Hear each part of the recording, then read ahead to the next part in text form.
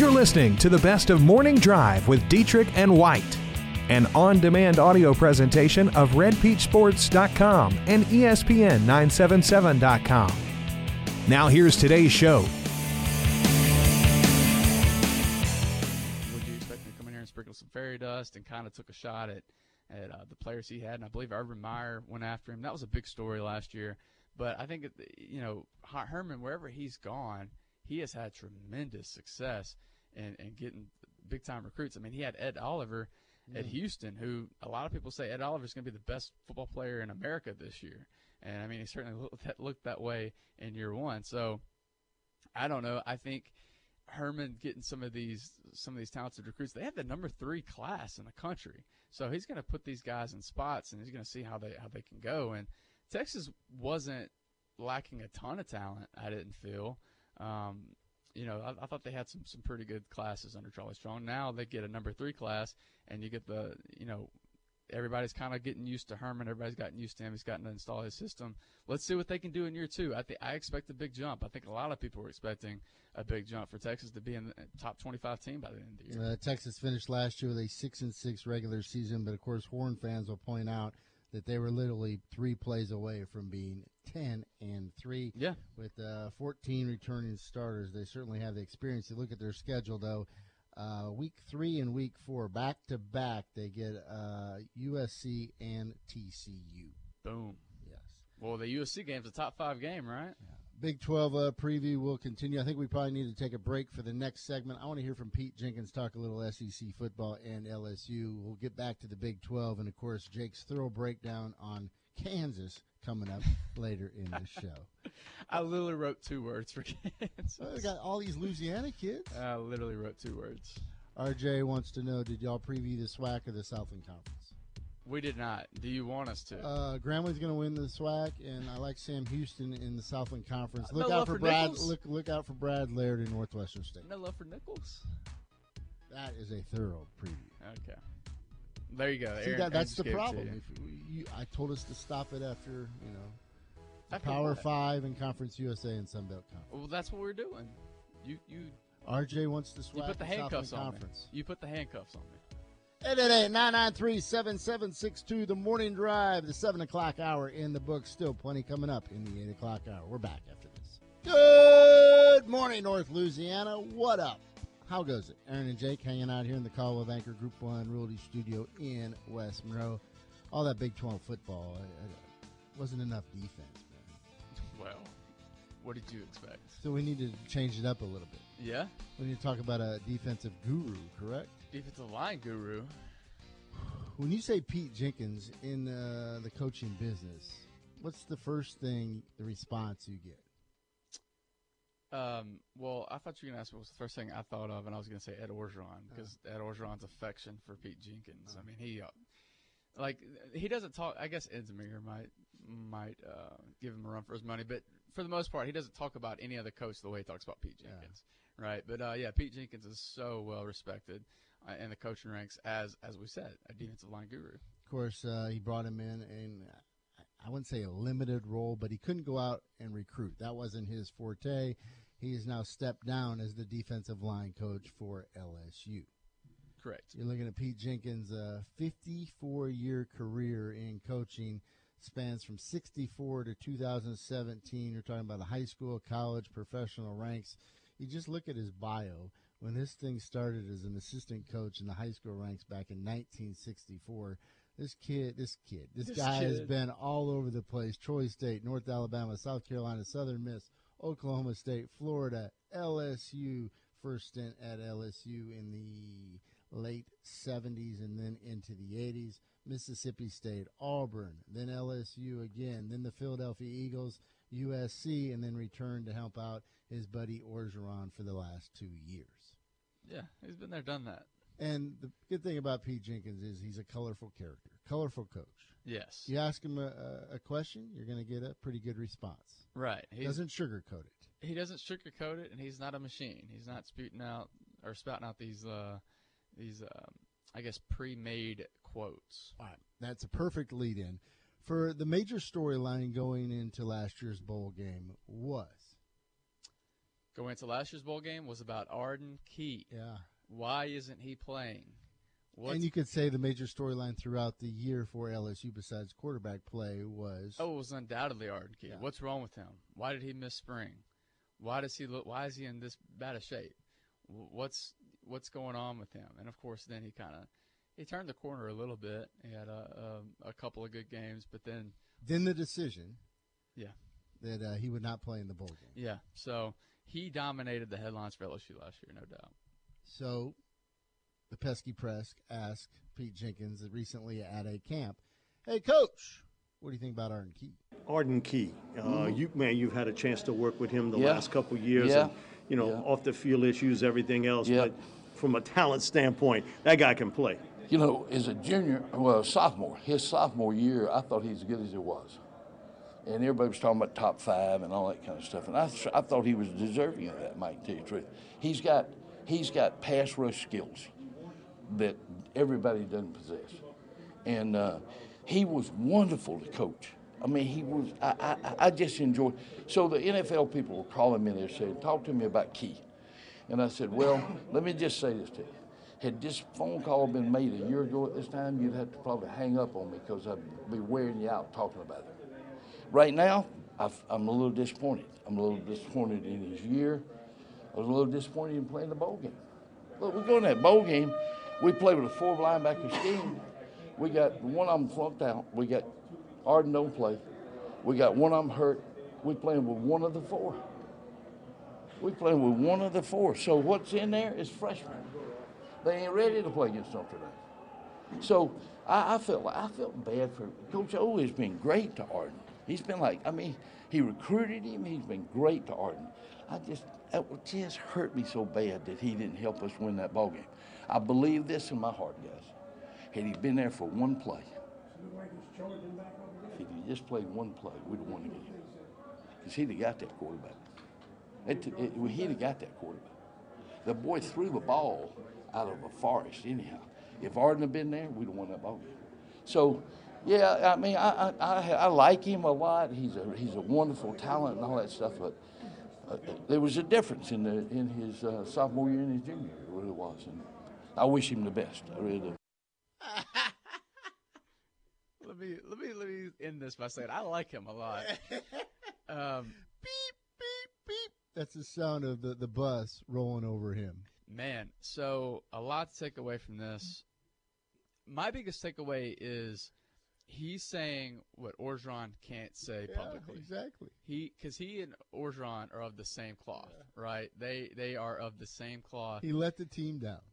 We did everything possible for this kid. Right, exactly. And you noticed how when Orgeron talked about Fournette missing that bowl game, it was a lot different than when he was talking about Arden Key missing that bowl game. And he tried to make it sound the same, but there were little pieces that you could break away from it that let you know that, hey, he feels differently about this. But he never said it publicly. He never showed that. Pete Jenkins just said, here's the curtain, let me pull it back for you.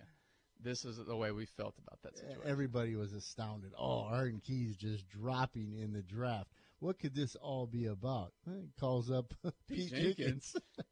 Man, that was I can't believe he said that. To be honest with you, I can't believe he said that. But that's what you got to love about him, man. It is, but that's what was so frustrating because Arden Key as a sophomore, he really was one of the best football players in the country, right? And then we still don't know for sure. It still wasn't confirmed as to what happened to Arden Key over the break. But something happened personally, and it affected his on-the-field performance, quite frankly, and the fact that I think, like what Jenkins said, Ed Orgeron did so much for him, the least he could do is play in that game. The least he could do is one play at least. Just one play would have won him the game, apparently. But, yeah, good stuff from Pete Jenkins. I got more. He's asked about what makes a good player, and this kind of leads into a conversation comparing college and NFL, and, of course, rabid fan bases at LSU and with the Philadelphia Eagles. Really funny. I was telling the coaches the other day, I was sitting with Jeffrey Lurie, the owner at the Eagles when I was working there. I was sitting with Jeffrey Lurie having lunch. And I said, now, y'all understand this, it wasn't like me and Mr. Lurie hung out together. I didn't exactly run in those circles. But we were in the dining hall, and I just happened to sit at the table with him. He asked me that question. And the standard answer would be big, strong, fast, guy that plays in a bad mood, all that stuff. We all want that guy. But I answered Mr. Lurie. I said the one thing I really like, especially inside, but I like it on the front, period, is unselfishness. Give me an unselfish guy. You're never going to be very good on the run defense if your tackles and hopefully your ends are unselfish performers. Because the linebackers, you all going to, that's who y'all going to talk about. They should be making those plays. But the front guys that's your first line of defense. And if you're not very good there, you're not going to be very good in the rest of the scheme and everything. So as I answered Mr. Lurie, the standard answer, like big, strong, fast, mean, carry a flamethrower, everything else, But unselfishness is a quality that I always look for in defensive linemen. You see the success of Doug Peterson. He was a guy that was coaching high school football 10 years ago, and he beats the best in the business. Now, again, it comes down to one game, but, what he was able to do for the Eagles. Well, the season was, one-game season. They did the same thing the whole season. I'm happy. I'm really happy for them and happy for him, Mr. Lurie. Those people have really struggled a long time, and they've been on the cusp. They've been on the cusp. And they got great fans in Philly. Now, they're not LSU fans, okay? When I went to Philly, they said, hey, Pete, what do you think about these fans? And I'm just trying to be polite. I'm part of the deal up there now. I said, man, they are unbelievable. Back in my mind, I'm thinking, come on, man. You ain't see fans till you go to Tiger Stadium. But they got great fans for pro football. And I'm really happy and proud for that, for Mr. Lurie and that organization, because they've worked really hard to get that done. And it's a class organization. I could listen to Pete Jenkins talk football all day long. Yes, I was just thinking that. Because that could have been a very boring answer, talking about the differences between the players. And, man, I was fascinated. I was like, yeah. He throws in those little things like carrying a flamethrower that just – it's like, yeah, that's Pete Jenkins. Over 5 decades coaching, he's had a number of great ones. But when you want to get him real fired up, you mentioned one name, and, of course, with ties to Northeast Louisiana. Then all of a sudden, Pete Jenkins goes from an older coach to basically Ric Flair. Here's Pete Jenkins with this question. Rashard Lawrence, just a few words about how good of a football player he is. I've been coaching 52 years. He might be the toughest football player that I ever coached. He gets a high ankle sprain. And for somebody who weighs 300 pounds, high ankle sprains hang on, man. He gets in the first quarter of the BYU game. It got where we could play him a game and rest him a game and play him a game. And I just have so much respect for him because he fought through that dadgum injury. He is a tough hombre, I'm just telling you. And he's a talented player. He's a straight A student. He's easy to coach. He's engaged. And I tell you, he was a real blessing to me to get to coach him. I will always have a place in my heart for that guy. That's awesome. That's awesome. And that's not anything new to people up here.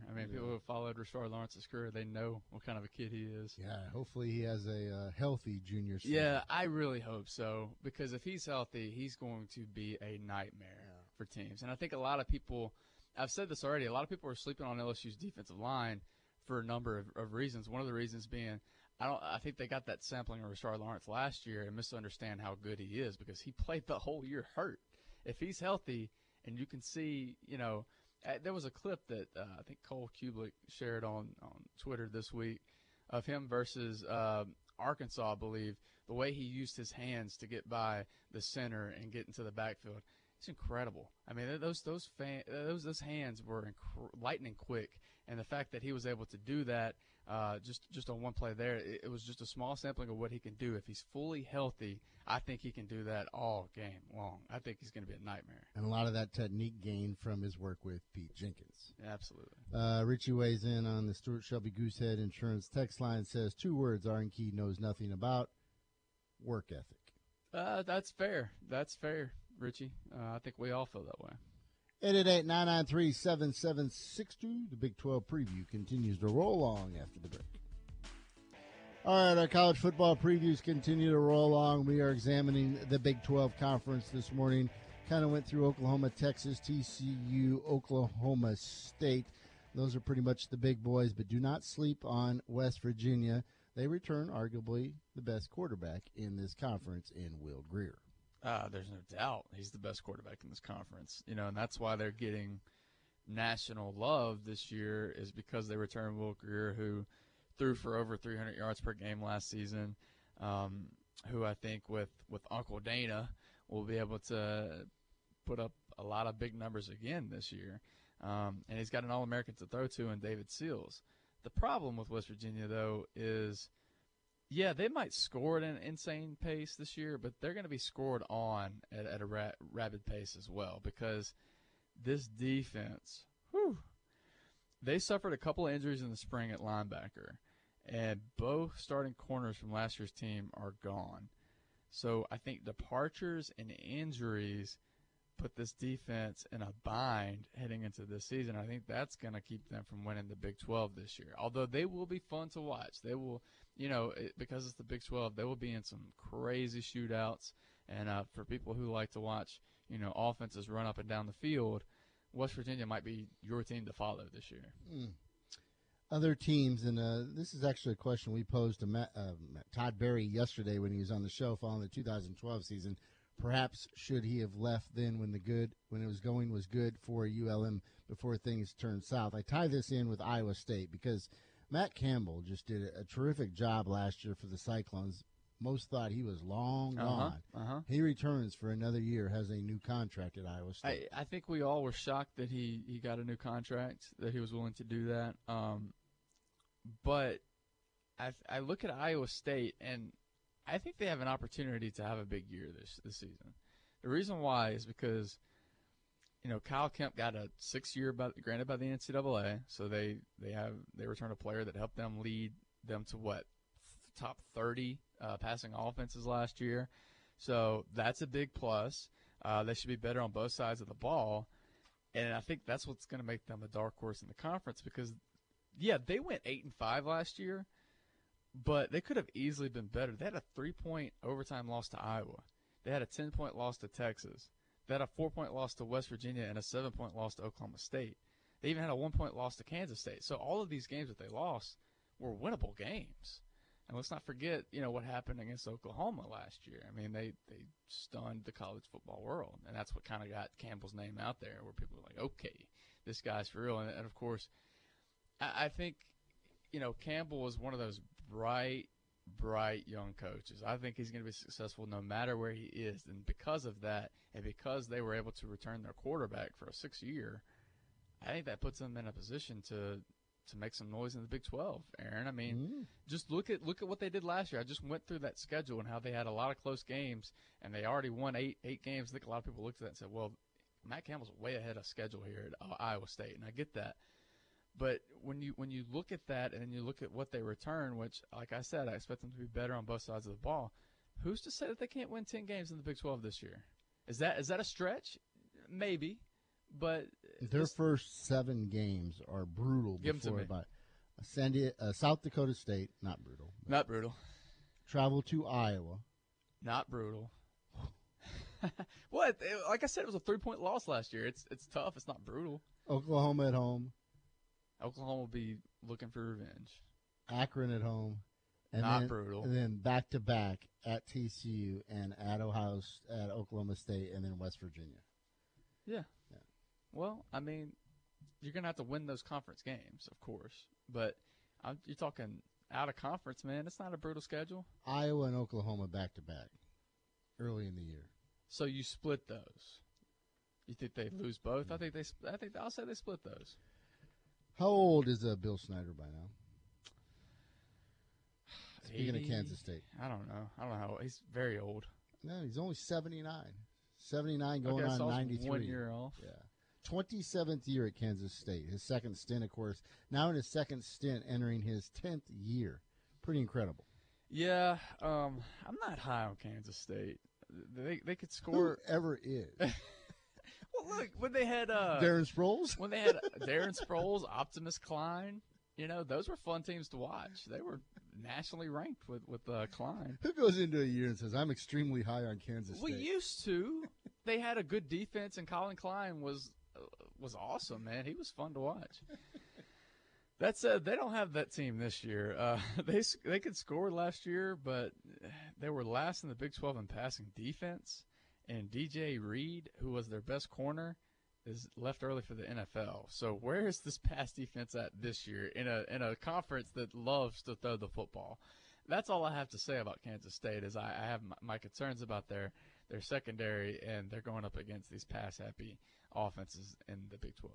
All right. Also, the Big 12. Who do we leave out? Baylor and Karate Kid Pookie Williams of. Will he play for Kansas? Karate Kid. Will he play for Kansas this year? I literally wrote for Kansas. Why bother? I'm not going to sit here and break down Kansas. How many Louisiana kids do they have on the roster now? I don't know, Aaron. They've got a ton. Okay, well. And the Karate Kid. Is it going to make a difference? No.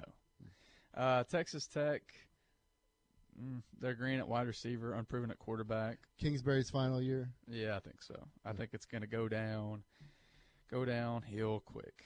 Baylor, I think, is one that we need to talk about a little bit. They were atrocious on the offensive line last year, and they were inconsistent at quarterback. And if you don't have those two things, you're not going to fare well in a predominantly strong offensive conference. So they couldn't match pace with this high-octane offense. That said, here's another coach like Fleck at Minnesota where, I can't wait to see what Matt Rule can do in year 2. Now, he's still, a little bit handicapped with what punishments that Baylor had.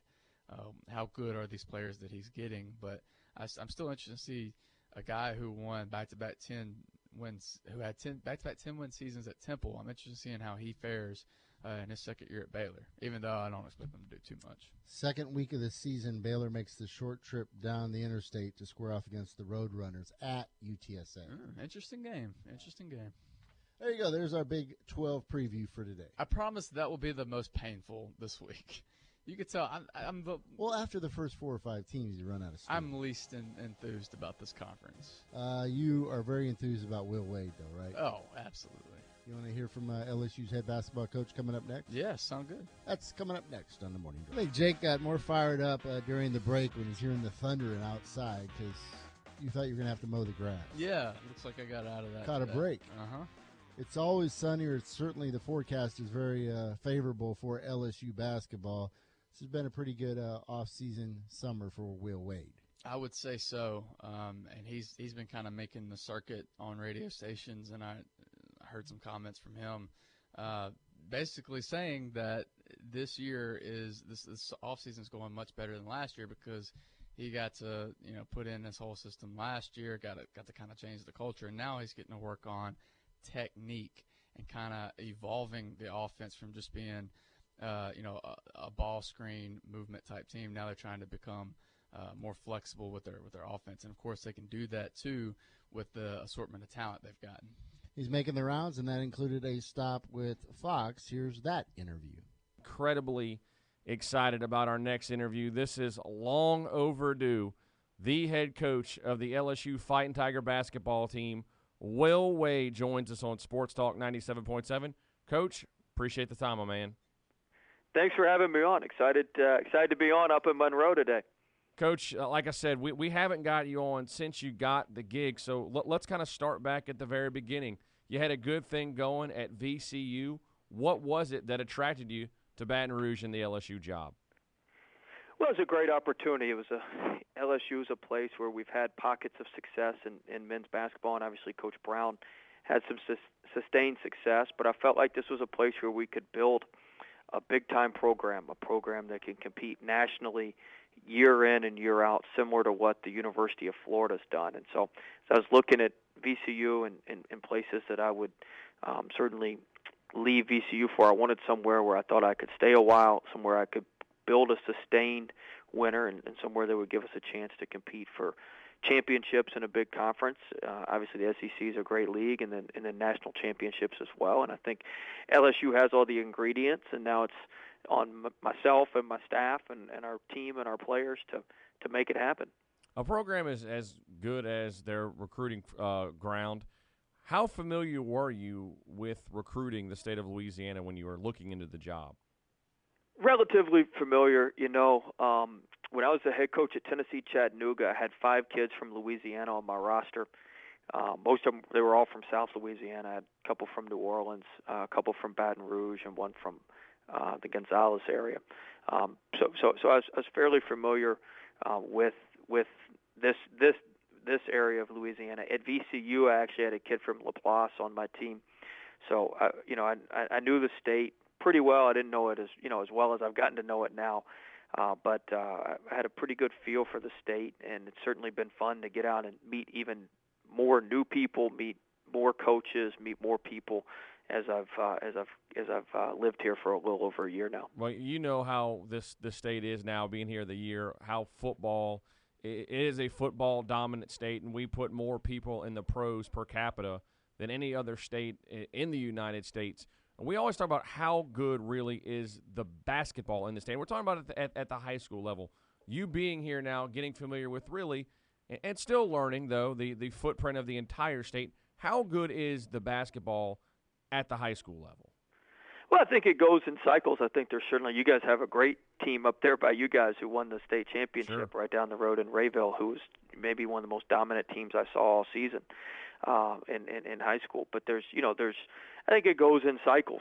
There's certainly some really, really consistent programs within certain parts of the state, but I think there's it's cyclical based on the athletes that you get and the athletes that are more specialized basketball athletes that come through certain areas. But I definitely think for a state our size, I think there's enough SEC basketball players to for us to get, and we've got to get those guys. The fact is, in the NBA draft last week, there were 4 kids from Louisiana drafted in the first and second rounds, 2 in the first, 2 in the second, and none of them played at LSU. I mean, that's the problem.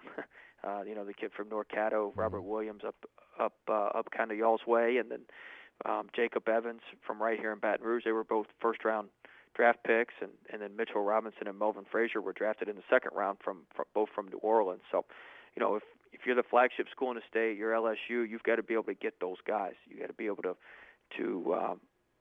get those guys to stay in state and play for you. Will Wade, our guest here on the Sports Company, presented by Bud Light.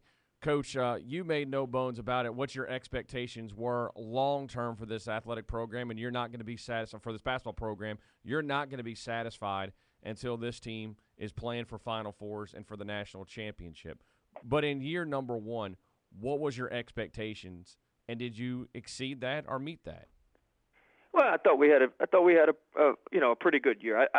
My expectations were really pretty simple, just to put a competitive team that worked hard on the court every day and a team that didn't take days off. And I think for the most part we met that. We had some highs, we had some lows. I thought we could have done some things better. I thought we did some things very well, but that's in the past. We're focused moving forward on this year. We've made the corrections that we needed to make from year 1. We've looked at everything critically, analytically, and we've made those corrections, and we're going to be better in those areas in year 2, and we're going to grow in some areas maybe that we didn't even get a chance to really work on at all in year 1 because we were just so focused on some other things. But I think all in all, we laid a good foundation. I think our guys know what a good day's work looks like. I think our guys understand what hard work looks like, what it looks like if you're going to be competitive in this league, if you're going to be competitive in our program. And so I think we've made some real good foundational layers that we'll be able to build off of as we move forward here. Obviously, one of the most pleasant surprises, not only in the SEC, but a young man who really took the country by storm. And he's just a guy, he was just cold. You wanted the ball in his hands when the game was on the line, and he absolutely felt it. It looked like no pressure. Tremont Waters, what a special freshman season. Just a tremendous, freshman season. Second best freshman season to John Wall statistically for any SEC freshman point guard. So just phenomenal. 16 points, 6 assists a game. Like you said, it's not just the numbers. It was the confidence that he gave our team. It was the air that he played with. on the court, and we certainly wanted him making big plays and taking big shots at the end of games. And so he's had a great off season so far. I'm really, really pleased with how he's continued his development. He's a freshman. We forget that he didn't know a whole lot coming in. He didn't know everything he needed to know. The season, he had a little bit of a tough 4-game stretch, and that's what he was focused on, which is so mature of him. And he's focused on how can I be more consistent, how can I be the best every day, and going through these NBA workouts. He worked out for 5 NBA teams, and going through those workouts and getting that feedback. He's applied the feedback. He's just had a phenomenal off season, both the spring and the summer thus far. His some of the passes last year that he got them where they were supposed to go, but they kind of floated, and maybe we couldn't get as clean a look, or they got now he's just zipping them, and he's got much better command on things. So I think he's going to have just as good as his freshman year was. I think his sophomore year is going to be even better, and so I'm really, really excited about him, and excited that we have him back to help lead our team and help move our team forward this year. The clips made their way across the state of Louisiana, and it was absolutely gold after your game with the Raging Cajuns and leading up to that in the NIT, talking about scheduling and RPI, and we played it over and over again. And, Coach, I'll be honest, my takeaway is I think this guy really enjoys this. This is kind of his thing. Do you enjoy putting schedules together and kind of formulating the schedule and the RPI? Yeah, it's exciting. It's exciting. Yeah, it's like putting together a puzzle. So I enjoy trying to put the right pieces together. Actually, playing 3 teams up your way. Where we've got Monroe. Coach Richard's a great guy. I've known Coach Cross for a long, long time. But we're playing the Warhawks. We're playing Louisiana Tech, and we're playing Grambling. So we're playing all 3 of those guys this coming year. Grambling would have won the if they were eligible. Mm-hmm. They would have won the SWAC last year, and I think Coach Jackson's done a really good job up there. He's got a good team coming back, and Coach Conkle's done a good job at La Tech as well. But I enjoy fitting the pieces to the puzzle together, making the schedule fit for your team and plugging all the dates in. I enjoy that piece of it, and certainly you want to keep your eye toward the RPI and making sure you put yourself in position where you need to be on Selection Sunday with the RPI. But I look at it all. It's like a game within the game, and so you got to schedule right, and then you got to win the games that you schedule. And so, I thought we scheduled pretty well last year for our team. We just didn't win quite enough games with the Stephen F. Austin game and then the Georgia game at home. Those 2 games killed us. And this year, I think we've got a very good schedule for our team, and now we just got to go out and win the games. Coach, talking about putting things together in pieces of the puzzle. I know LSU fans are excited at the pieces of the puzzle that you put together. Take me through getting this highly touted recruiting class to Baton Rouge. Well, it was really, Javonte Smart from Scotlandville, he got the whole thing started. When he committed to us, he knew all these other kids. He was really close with Emmett. He was really close with Nas. They had all played together on various teams at various camps for a long time. Nas and Javonte had been at USA Basketball together, and so when he committed, he's the one, you want as a point guard, you want a leader, you want somebody who other guys want to play with because they're unselfish, and Javonte is all of that. And he led in recruiting and helping us get these other players, and he's led since he's been here with these other guys. He's just Javonte's the total package as a player, as a person. He's everything that you want, and really, we get a lot of credit for the recruiting, but those guys kind of recruited themselves. Javonte led the way, and when he committed and told him, "Hey, I'm staying home, and I want to play, for LSU. I want to play for Louisiana, and I want to get some guys down here that'll help me." And then he went to work on those other guys. The pieces fell into place after that.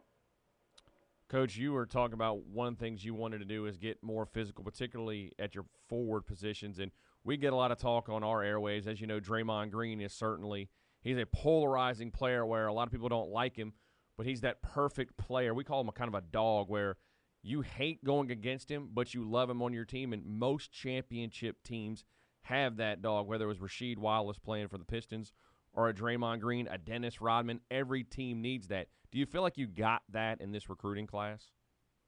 Big time. Yeah, I was actually watching the 30 for 30 on the Bad Boys this weekend, trying to get some clips out for our guys, talking about Dennis Rodman and enforcers and Bill Lambier and all that. But I feel like we've got that. Our kid Emmett Williams, he's that in spades.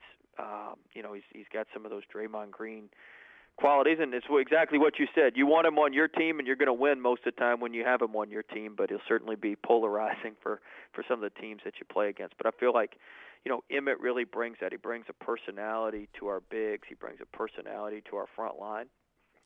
And he just plays so hard and plays with such a motor that it's that it's tough to stop him. And so really, really excited about him. The way the game has kind of changed is there's very few bigs who are kind of back to the basket type players. Now They all have the ability to kind of stretch out and either have a mid-range game or going out and handling the ball like Boogie Cousins. I watched Naz Reid, and, Coach, you can correct me if I'm wrong. When I see him and I watch his style of play, he reminds me of a young Chris Webber. Do you see that comparison, or do you have somebody maybe better in mind? Man, you must sit in our recruiting meetings. We showed him video of Chris Webber on. That's what I saw when I watch highlights. You must sit in on our recruiting meetings. You're on it. But no, I mean he's a phenomenal talent. As talented a player as I've ever coached and maybe will ever coach. The things he does with the ball in his hands, the things he does in space, the way he can shoot. He's an absolutely unstoppable force in the paint. When you give it to him in the post, he can play inside, he can play outside, he can dribble, he can pass, he's got unbelievable vision. He's one of the most coachable kids I've ever met. He can learn things, he picks things up really, really quickly. He's picked up our defensive concepts quickly. He's an absolute star, and he's a quiet person, but he knows basketball. He understands basketball at an extremely, extremely high level. He's got a high IQ, high understanding of where not only he's supposed to be, but where everybody else is supposed to be. He's gotten so comfortable in our system. He started coaching some of our other guys and talking to some of our other guys in workouts because he knows where they're supposed to be as well. So just a phenomenal talent, phenomenal player, great person, and somebody that our fans are just going to absolutely love. He's going to make 2 or 3 plays a game where you go, oh, my gosh, how did that happen? He does that in practice, and we try to act like it's coaching, but we know it's just talent. But he's going to be a fan favorite for sure. Have you already started to put together how many potential different types of lineups you're able to put together? Oh, yeah. We started working on big lineups, small lineups. We got such versatility with this roster. We can play so many different ways. I was telling our staff the other day, staff me like Baskin Robbins. We got 31 flavors. We can play all. We can combine everything however you want to combine it. So yeah, we're starting to. We're really just letting them play in July, but we're certainly thinking about that. And in August, we'll kind of script out some lineups that we want to see, some different lineups that we can play. And I think with our versatility, it'll allow us to be competitive and win maybe some games that we weren't able to win last year just because we could only beat you playing one way last year, really. We weren't, if the game didn't go our way, we had no chance to beat you. It had to go a certain way, and if it went that way, we had a chance, and if it didn't, we had no chance. And so I think this coming year we'll be able to play the game on a lot of different fronts, and I think anytime you do that, it increases the amount of games you have the possibility to win. Jordy Collada and I were talking the other day. Of course, Jordy from ESPN 104.5 down in Baton Rouge, and he comes on our show every week. And we were talking about I was watching Shaq and Dale, and I remember when the PMAC was the Deaf Dome, and certainly everybody knows about the Tiger Stadium's reputation and the box's reputation. There were times when the PMAC is one of the toughest places to play in the country, and we saw glimpses of that last year.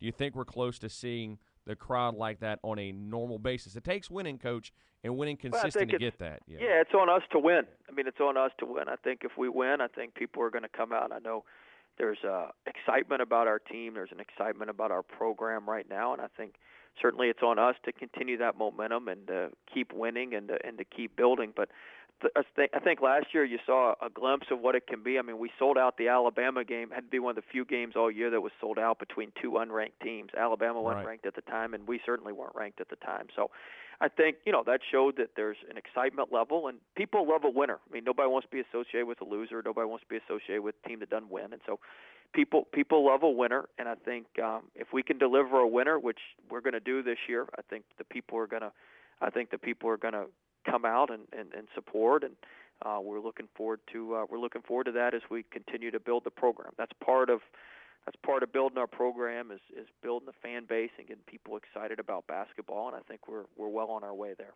Finally, Coach, this league in a short amount of time has made a significant jump. I thought for a while it was Kentucky and I guess Florida were running this league, and all the star players were going to the Wildcats and the Gators, and the coaching, we would say, would be down. All of a sudden, this league has gotten very deep and very talented, coaching-wise and players-wise, very quickly. Were you surprised how good the league was across the board last season?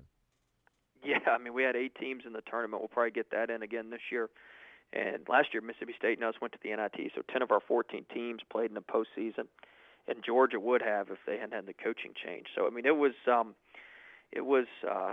league's incredible. And, we beat the Big 12 last year in the Big 12 Challenge, and that was without one of our best teams, Auburn, playing a team that won the league, didn't end up playing in the Challenge. So I think the league is poised to continue to be really, really good. There's great coaches in the league. Everybody's recruiting at a high level, and there's a lot of good players here in the Southeast that are not leaving the Southeast and that are going to SEC teams. And so anytime you've got good coaching, you've got passionate fan bases, and you've got good players, your league's going to be really good, and I think this year's going to be no exception with the SEC. I think we got 3 teams in the preseason top 10.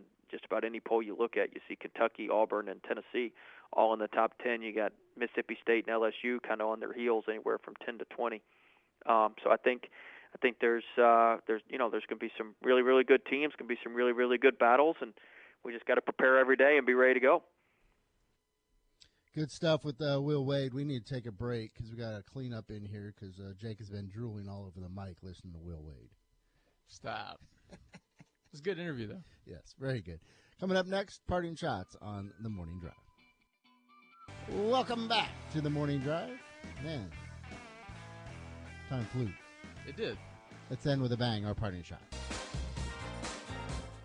I deal in reality, Dietrich. I don't deal in some hair-highlighted Guy Fieri wannabe fantasy land. That's the most negative statement that I hear from fans and media ever. So I'd really rather not have any more questions about, is it okay to lose this game? It's never okay to lose a game. Congratulations. Congratulations. I lost. You lost? Yes. Oh, I was told that you won. I'm sorry. Question en français, s'il vous plaît. Jake seems to always give me information a day or two late. I did not realize yesterday at Chick-fil-A you dressed up as a cow. Could get free Chick-fil-A. Yeah, man. Yeah. So sorry about that, but it does beg the question: what would you do to get free football tickets? All right, let's say we're doing our top 10 games tomorrow. Let's say you view the Ohio State-Michigan game as the top game in the country next year.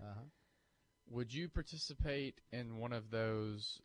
Let's say you have to stand there and keep your hand on a truck or something for the longest amount of time. How would you? Let me ask this question: would you urinate on yourself to win those tickets? let's just come out with it. Man, that's a big jump there from leaving your hand on a car to urinate. Well, listen, you're going to have to go to the bathroom. Right? I assume. I don't know how long. Yeah, I don't know how that works. I actually covered that in Longview. I think it was called Hands on a Hard Body. Good title. That could have been bad. It's been going on since the 90s. So when I worked over in Shreveport television marketing, I was in the Marshall Bureau, where you go over to Longview, and literally contestants, and I think it started with just 20 or 30. It's grown into this thing where you have to leave your hand on a truck, whoever can do it the longest. I never saw the attraction to it, even though you get an opportunity to win a truck. I just couldn't imagine myself doing that for longer than 10 minutes. Well, it's got to be a lot easier today because you can have your phone in your other hand. That can occupy some time. Might distract you, though. And distract you from just putting your hand on a car? Mental fatigue comes into play. Yeah, well. I wouldn't do a lot for free tickets, to tell you the truth. I know, because you're spoiled. You can get access. But we should have posed that at the beginning of the show and saw what people were willing to do to get free tickets. Oh, I just Googled this. This is not good. How about this? The Hands on a Hard Body contest fizzled in 2005 when, unfortunately, one of the contestants committed suicide after losing the competition. His wife sued the dealership for $600,000 in a case that was settled out of court.